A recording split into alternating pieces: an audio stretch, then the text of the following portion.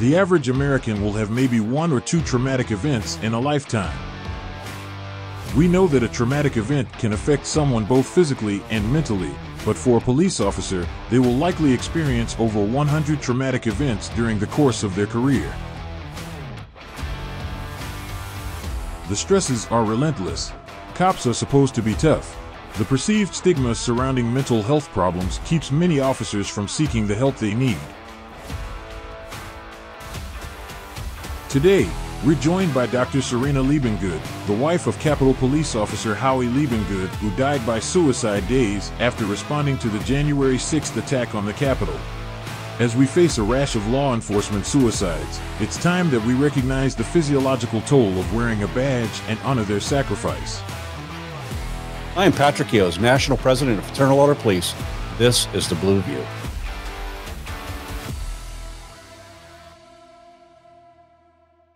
Well, Serena, thank you for joining us today on the Blue View podcast. First, tell us a little bit about yourself.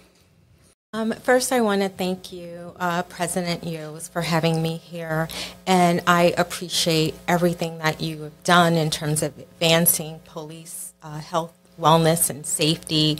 I can't thank you enough for all of your support in moving this agenda forward. It's the right thing to do.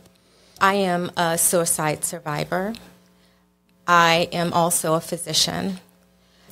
Prior to medical school, I received my Master's in Health Services Administration at the University of Michigan School of Public Health.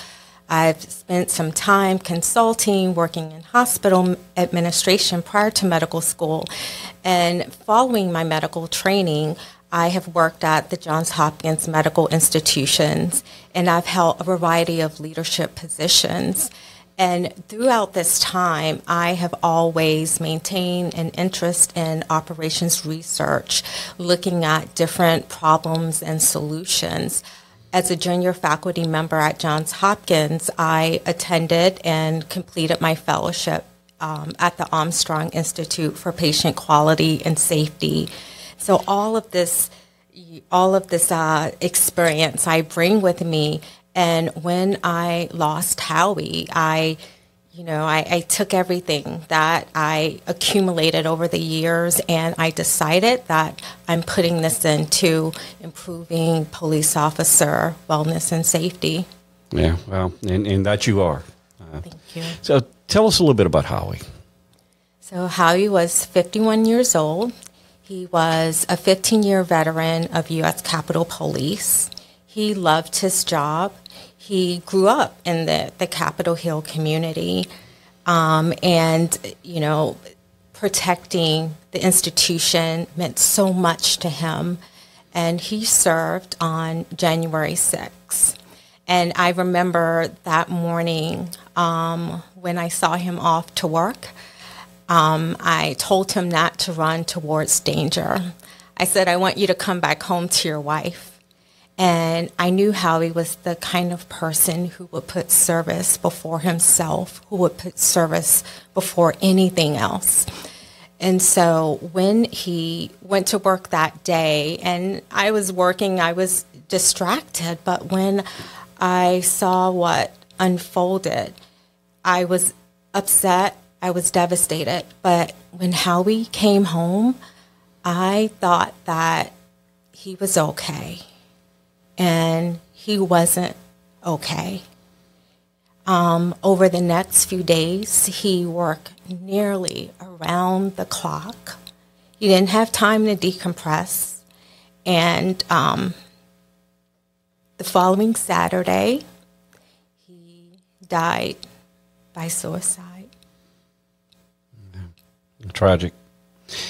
And tell me, how do you think January 6th? I mean, you talked about putting himself into work.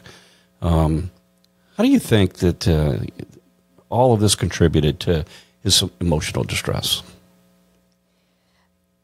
I think one thing, and I just stepped back before January 6th, how we experience occupational stress, and what I recognize is that, it's policing. I'm also in a high-stress environment, and you accept that as being part of the job. You deal with it, you move forward. Prior to January 6th, Howie had 2 weeks of vacation.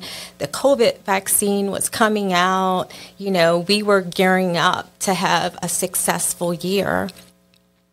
And the events of that day, I believe, traumatized him emotionally, mentally.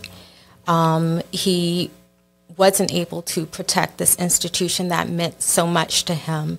His colleagues were being injured. And when you look at policing, and unfortunately, this isn't just about Howie or, you know, it happens in first responders in general. You have all of this cumulative chronic stress, and then you put an acute stressor on top of that. And then on top of that, there's no way to decompress. And I think all of that, you know, unfortunately contributed to Howie's death. You know, unfortunately, there's a whole lot of Howies out there. I can tell you in my 36 years of law enforcement, I can rattle off name after name after name of friends, people that I never noticed the signs in the same situation. And I often said that the weight of the world will make even the strongest of knees buckle. And I think this, you know, it's just cumulatively takes its toll on law enforcement officers. And a lot of people like to think that law enforcement officers are strong, that we can take all of these things, but we're human, just like everyone else.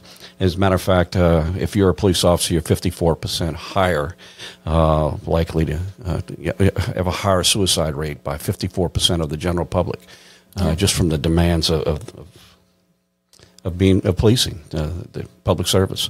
What systematic changes do you believe would be beneficial, or would have been beneficial, that are needed to address the challenges of a law enforcement officer as it relates to stress? I think it's important to recognize that this is a complex issue, and that requires a complex, multifaceted solution. And I bring my background in public health. I think a lot of emphasis needs to be placed on prevention. And in fact, there is a lot of literature out there that shows that occupational stress is the significant stressor in policing, more so than individual stress. And for example, there are certain things about policing that you can't control. You don't know what call lies ahead.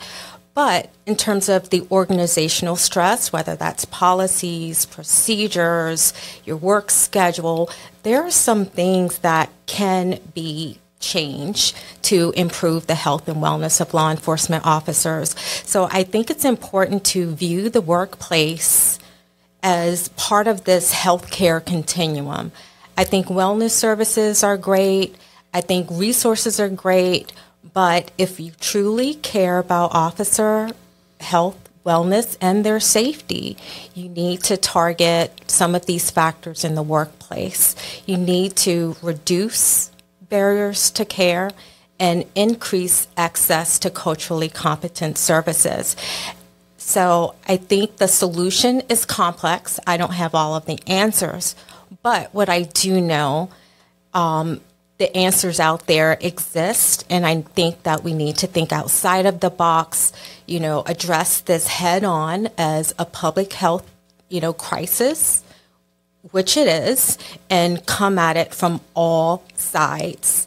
Not put a Band-Aid on it, but take this person, this issue to surgery, dissect it, and figure out how we can address some of those root causes. Law enforcement officers is kind of a unique profession, in that when we're hired, we're put into an academy, and from the very first day we go in academy, we're told to be in control of everything. We've got to be in control of every situation, because if we don't take control, then it could be dangerous to ourselves and the public we're protecting. So you get that beat into you from the very first day, and you continue on with your career, and you're constantly have that mindset that's been trained that you got to be in control, and find out there's a lot of things you're not in control of. And so I think in a lot of ways that's probably the dynamics of law enforcement, control of things that you can't control. And I think that's a conflict that rages within every law enforcement officer, some more than others, depending on what their background is and depending on what their experience is of, the events that the calls that the call service they respond to. That's our challenge we have. And there's been such a stigma. I watch your profession over my 36 years. When I first started, you're hurt, rub some dirt on it, get back in the game. And I think that's a mentality that existed. And I'm very happy to say that we've seen that transition. We've seen that transition where we recognize that we're asking law enforcement officers to do something pretty extraordinary, and not once considering that we're human beings, and those human beings also have the same emotions that everyone else has. And if it affects others, I assure you, you can't sniff your badge and somehow it goes away. That's the realities we deal with. I want to really kind of dive into your view on the Public Safety Support Act, Officer Support Act, and not only that, but also the entire wellness movement from your perspective, both as a physician and then also as someone who's seen the end results of where we just missed. We just missed I guess a path that would bring us to a place where we recognize the damage being done to law enforcement officers way before it ever happens, and institute programs within our own agencies, and make sure that we're taking care of that well-being of our officers. Yes. First, I want to thank you for your support and the FOP support. In terms of advancing the Public Safety Officer Support Act. I think that was such a tremendous accomplishment. The proud son of a U.S. Senate Sergeant-at-Arms, Howard Liebengood left a career as a champion race car driver to follow in his late father's footsteps, protecting the democratic institutions they both revered. He died after battling insurrectionists at the Capitol and staying on to restore security in the crucial days after January 6th. His painful loss helped change the law to better honor the unimaginable sacrifice that too many officers and their families face. For his deep dedication and selfless service, we the people honor U.S. Capitol Police Officer Howard C. Liebengood.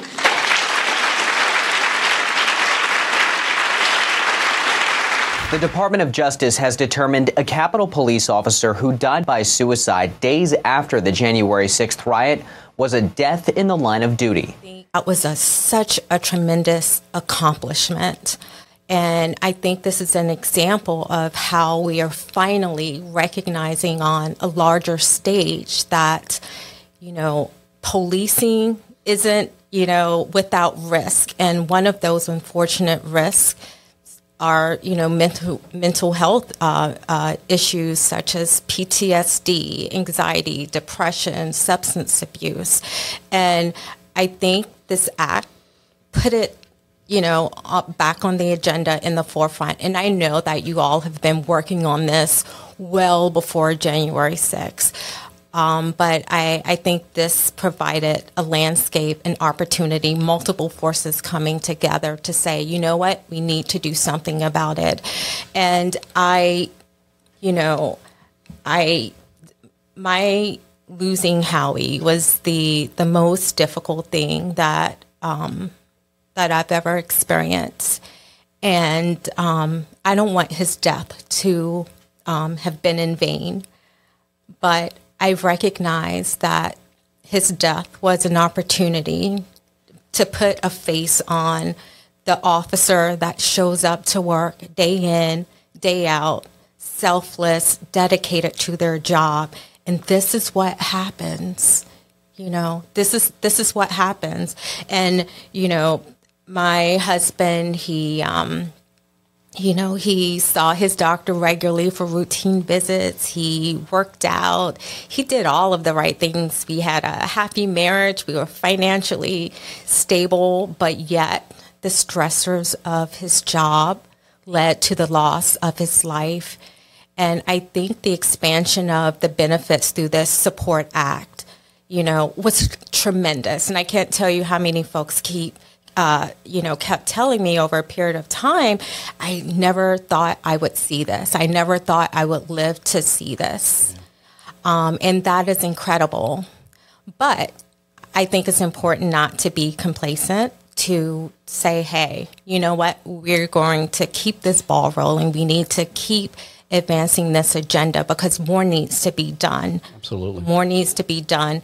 If we expect the officers to show up day after day, do the job to the best of their ability, we need to provide the right environment, the right system and services so that they can, do their best job and protect their health and wellness. When we've gone through this whole process, working through Congress to have this act passed, we talked about the challenges that we had. And I think I want to break this down into a couple of different paths. One, I recognize that there are some out there that just, I guess there's a little bit of a conflict here. I watch how we evolved, and we're to a point now where I couldn't be prouder of the fact that we talk about the damage being done to law enforcement officers. I've seen it time and time again. We look at officers that, every officer when they're hired, they go through psych evaluations, they go through physical evaluations, they go through all of these things, and then they're on a job just a short period of time, and some struggle. They struggle because of the damage that's being done repetitively of the trauma that can't be seen. And I watch how we evolved in my years of law enforcement over 3 decades of not talking about these things to now talk about them, to universally recognizing the damage that's being done. And I've always said, you look at officers and say, okay, why is this person acting out? Why do they seem to have other vices that we look at them and say, that's a shame they turn that way, and not once considering that maybe the job did it. And that's really where I want to go with this. I want to talk about when something's broken in the service of others, we have a moral and fiduciary responsibility to fix it. And that's where we are now. We're now recognizing that damage is being done. However, there are still some out there that feel like, we recognize that officer wellness is an important tool. We recognize that we need to do this prevention long before we end up losing the Howies out there. But some still struggle with the fact that they're wrapping their arms around whether we should have this act. And it just seems to me that there's a huge conflict there. How can you recognize as a problem, but not recognize when we can't fix it? And we talked about it early on. I think as a profession, we're still going to have some that are going to struggle with it. I remember when we had the Hometown Heroes Act, recognizing that the physical damage is being done to law enforcement officers, and it took a while for others to accept it as well. And I feel that there's no question this is the right thing to do. We recognize a need for a strong, robust wellness program for law enforcement officers. We need to recognize the full gamut of it. Let's talk about that. About wellness program from your perspective, of the things that could have been done different. You have a background that certainly gives us some insight that most people don't have. What could be done different in a wellness program in agencies? Why is it important for agencies to recognize this, besides the obvious responsibility of taking care of those who take care of their communities? Tell me what you feel. Let's break down what is missing or what can enhance a wellness program, and why is it important for every agency in this country to embrace this? Only 62% of police agencies have a wellness program, and it's estimated 3 to 5% of agencies have a suicide prevention program. And when you think about this increased risk of suicide and other mental illnesses among police officers, something more needs to be done. And I want to take a step back to what I mentioned earlier. I think there are some opportunities for improvement. And one place is looking at the police agency. Research shows that organizational stress is the highest cause of stress among police officers, more so than, personal, individual factors. And so to me, that is an opportunity for improvement. And in fact, I'm talking to different folks at Hopkins and working on my program. And one woman who works in change management at the School of Business, she's like, read my article about what agencies are doing wrong in terms of wellness services. And this article that she published shows that you have greater effects when you focus on the collective of individuals rather than focusing on the individual. And when you look at law enforcement, rather than saying, you know what, let's work on your resilience, let's build up your skill set, management, leadership, and police agencies have an opportunity to say, listen, we can protect, our workforce. We need to look at all of them and not single out, individuals or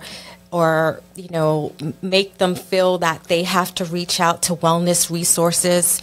It's important for agencies to figure out how we can reduce the barriers and increase access to care, because you're not going to increase help-seeking behavior when an officer is concerned about losing their job or fear of retribution or people gossiping, issues with confidentiality. We need to get rid of that.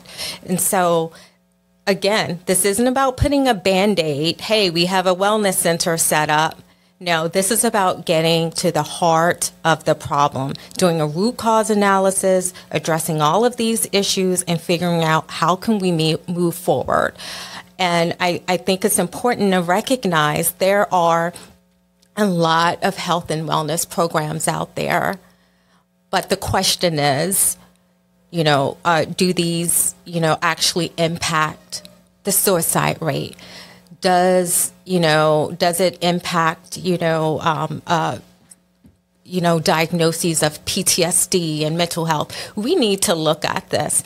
And again, I know I may be sounding like a physician or a health administrator, but I am taking everything that I've learned throughout my career, and I am putting this forward to make sure that we continue to move this ball in the right direction. Because 54% higher suicide rate, that's not acceptable. Absolutely. More needs to be done. So you got a lot there. Let's see if I could kind of dive into a little bit of some of what you said. First, wellness should not be checking a box. Yes. And I think a lot of agencies, I think we're getting to a point now where not having a wellness program is almost a liability for agencies. So there are services out there that specifically, I remember one of the vendors came to us and said, hey, help me promote this in agencies. And their whole focus had more to do with the civil liability side of not doing something. So, I think you're missing a point here. I'm less interested in that part of it than I am to try and actually find some real solutions and real programs that help law enforcement officers. You talk about an analysis, but another part of this that I think we miss in law enforcement, and not every agency, please, there are agencies out there that are rock stars when it comes to protecting our officers, and those programs should be duplicated throughout the country. But every single one of those successful programs, we really don't know how successful they actually are, because they have put so much in the prevention part of it, of preparing officers for these challenges, these conflicts that they're going to be facing. We know they're coming. Why wait till the fire starts before we start taking care of what we know is coming? So I absolutely agree with you. Another thing that you talked about is the need to have trust in agencies. And I want to talk a little bit about that, because I think that's, simply saying you have a wellness program is great. That's fine. But if it's not effective, it really is nothing more than a title. Or in order for people to be able to use a wellness program, officers to use a wellness program, they have to have some trust in it. And I think there is a little distrust for law enforcement officers to say, if I go to my agency and I tell them I'm struggling, then it's probably going to have an adverse impact on me. And let's just be honest. Most law enforcement officers that find themselves in that situation, I know Howie was an exception, But there are other factors that compound. It's finance, it's relationships, it's substance abuse. All of these things are all factors in it. And when you tell someone, hey, go to the agency and let's get a wellness program, let's see if we can get some help, knowing that I can't work the extra duty details, I need to pay my bills and all, those things are a hindrance for wellness. I want to give me your thoughts on a wellness program, how it could be effective, how it has to be effective, and how it has to be maybe an arm's length away from the agency itself to have officers feel comfort or some confidence that seeking help is not going to have an adverse impact on them.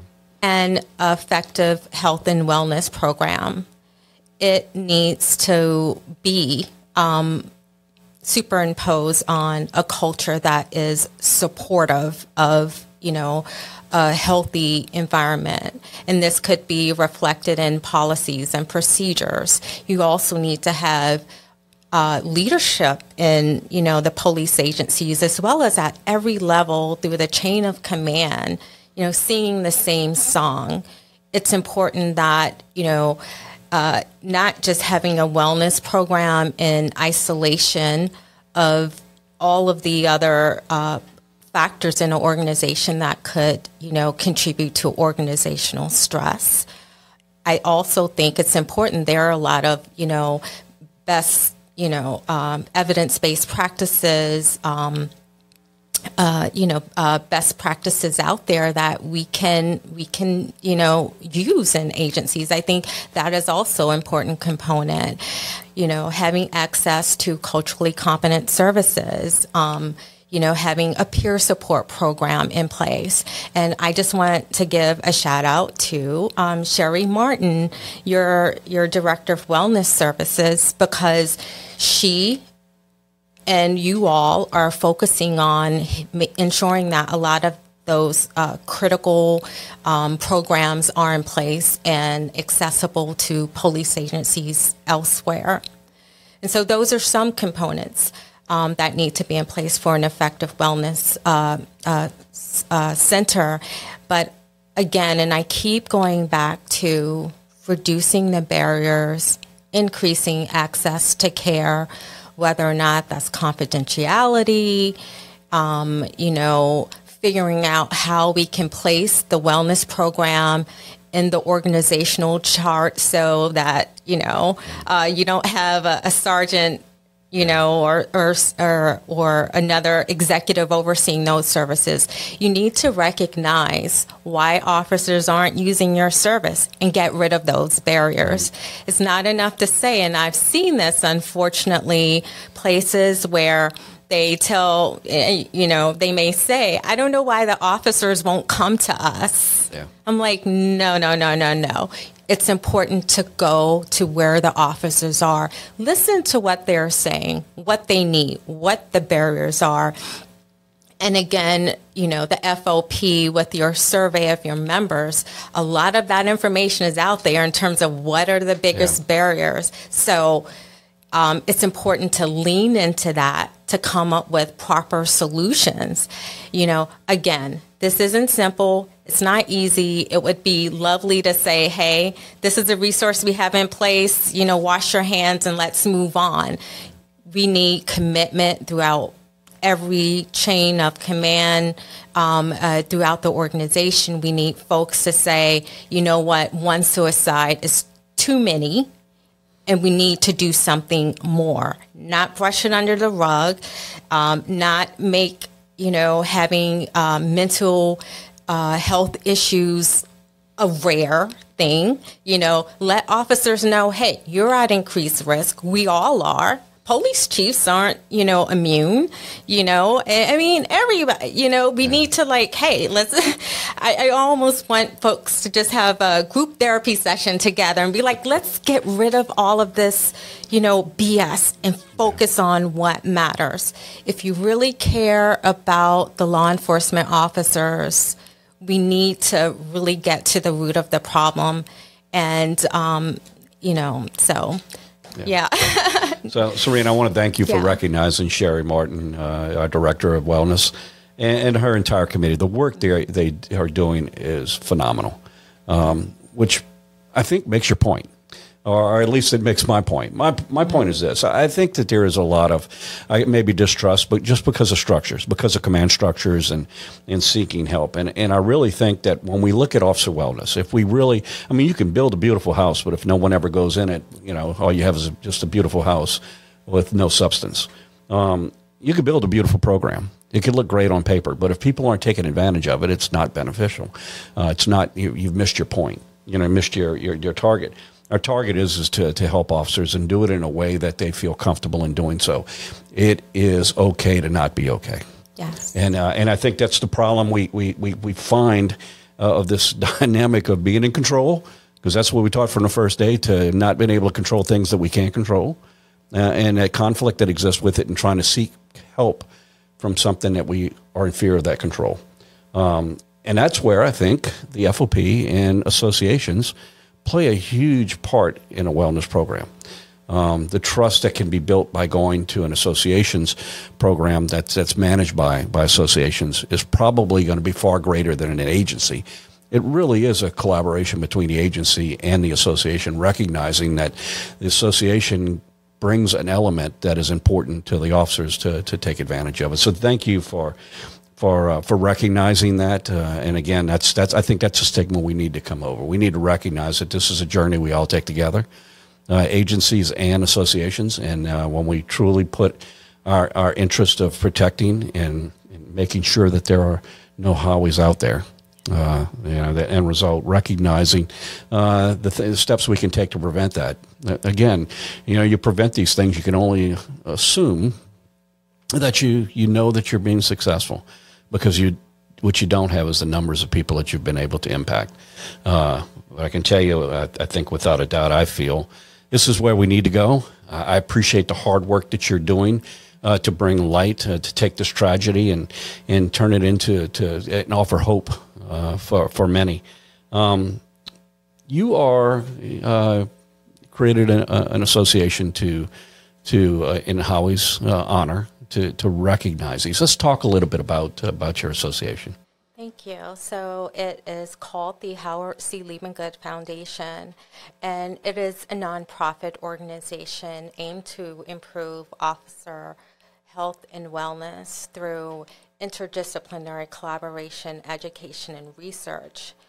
I am focused on identifying opportunities to improve workplace health, increase access to care, and ultimately improve health outcomes of the law enforcement officers through implementing a multifaceted approach. I am in the early phases, and a lot of work needs to be done, but the reality of it is, although that there are a lot of great agencies out there and programs that focus on officer health and wellness and safety, there's still that discrepancy. There's still a gap. And I'm hoping that this organization fills that gap. And I just want to draw on, the collaborative piece. I have reached out to other faculty members throughout the Johns Hopkins community in terms of at the business school, the School of Public Health, and they also have other centers that focus on, mental health in the workplace. And so I am tapping on every resource that I have access to bring to this table. Thank you, President Yoes and the FOP for supporting the organization and serving as a fiscal sponsor. I think this will be ongoing because the reality of it is policing is difficult. It comes with a lot of risk, and there's a lot of work to be done.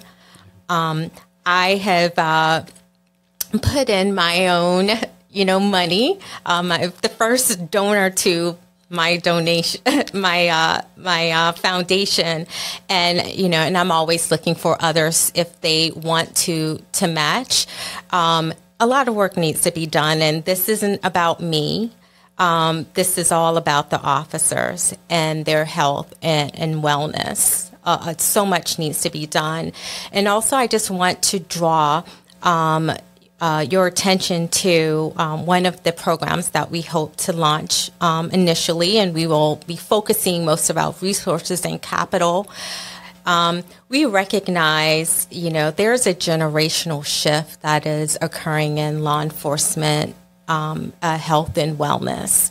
And I think it's important to help agencies navigate that change. I will be implementing a change management program, and I will be doing this in concert with, subject matter experts throughout the Johns Hopkins community, and most importantly, police executives, leadership, folks who have done this countless times. They know the risk, the benefits, the challenges to bring their knowledge to the table. And at the end of the day, I would love to have an immersive, evidence-based, validated program that can help agencies, regardless of their size, their demographics, their, ability to pay, to have access to resources so that they can create a healthy workforce, a healthy environment for their officers. Because let's face it, without a healthy environment, you can have, 5,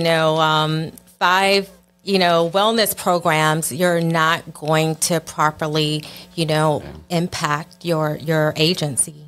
And why is it? It's more important now than it's ever been before. You look at agencies across this country are working short. There's a staffing crisis in this country, a recruiting and retention crisis in this country. So agencies are focused more on trying to fix the problems within their community than maybe they should be, recognizing the damage that is actually increased to their officers themselves. So it's programs like this. It's why we're very pleased to support in any way we can your initiative, and it's sorely needed. So we wish you the absolute best and success, and consider us a partner in this journey. Thank you. So with that, we're going to go ahead and wrap it up now. But I'm going to give you a chance to, if somebody wants to know more about your foundation, what would be the best way for them to go about finding that information? Individuals can learn more about the organization through our website, hclf.org, the Howard Charles Liebengood Foundation. That's great. So we'll push that information out as soon as it's available. Serena, I want to thank you for spending some time with us. Again, I'm very sorry for the tragedy and experience that the tragedy in your life as well. And recognize the damage is done to the families as well. But I also want to thank you for lighting a candle for those that struggle with these same unanswered questions in their own lives, and give some meaning to taking this tragedy and turn it into hope.